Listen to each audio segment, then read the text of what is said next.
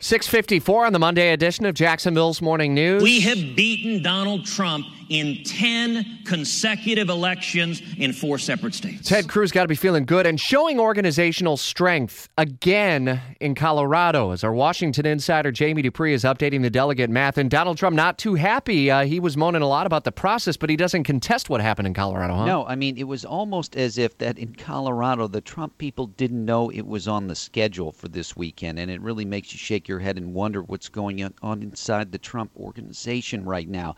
For example, Ted Cruz showed up to speak at the Colorado State Convention. Trump did not.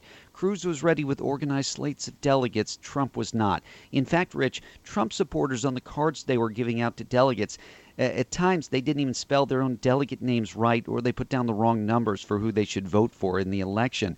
And then, as you mentioned, Trump fanned the flames of anger by saying the rules were unfair and more. But you know what? It's the same rules for everyone. And I would have to say, if this is going to be the way that his group will do business with delegates in coming weeks, then I think it's pretty simple. Trump will not be the favorite to win at the convention in the summer. Now, Cruz still trails Trump by nearly, 200 delegates or so? Yeah, and this was 37 delegates he won over the weekend to 0 for Trump. And again, it does not erase the advantage that Trump has, and Trump will stay in the lead, I think, for a while.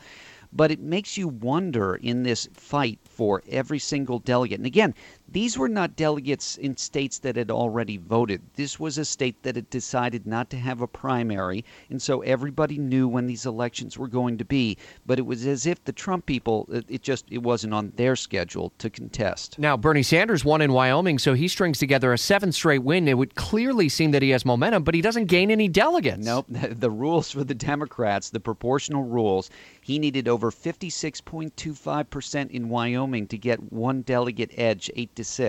Instead, he got 55.71, so the delegates were split 7-7 for the 14 there in Wyoming. So again, Sanders wins again, but he's having difficulty cutting into that overall delegate lead of Hillary Clinton, and I don't think that's going to change. Deeper dive into all of the delegate math in Jamie Dupree's Washington Insider blog at WOKV.com. We'll have you back again at 8:23.